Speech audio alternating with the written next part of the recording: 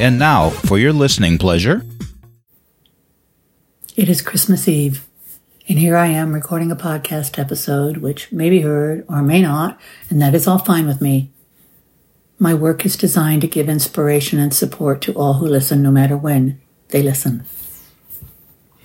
I'm Carolyn Sanic, life coach, author, and high-value woman, and this is my podcast, Thrive Live, Thrive Zone, and you're in the zone with me today for several minutes.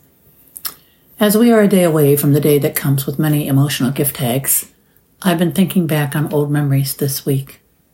I went to the Biltmore Estate in Asheville, North Carolina, and there was one Christmas tree that took me back years to those colored strings of lights and perfectly hung tinsel, one strand at a time.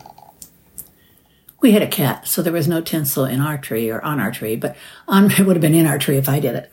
But on my Aunt Helen's tree, there was a perfect tinsel application and a tiny village underneath it. And she had a side window over her couch, and it wasn't big, maybe 2 feet by 4 feet wide.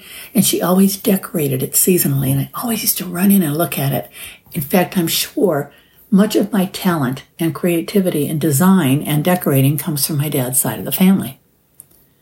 I stood there and I looked at that tree at the Biltmore Estate, and I could smell the Hungarian cabbage rolls and the sausages, I can talk, we all had on Christmas Eve. This year, after my trip to Italy, I came back a different person, and I opened the doors to doing things my way. I chose myself this Christmas, and I have been so happy ever since I made that decision. I love my life now. I love my house, my friends, my work, and of course, my Rosie. I chose me.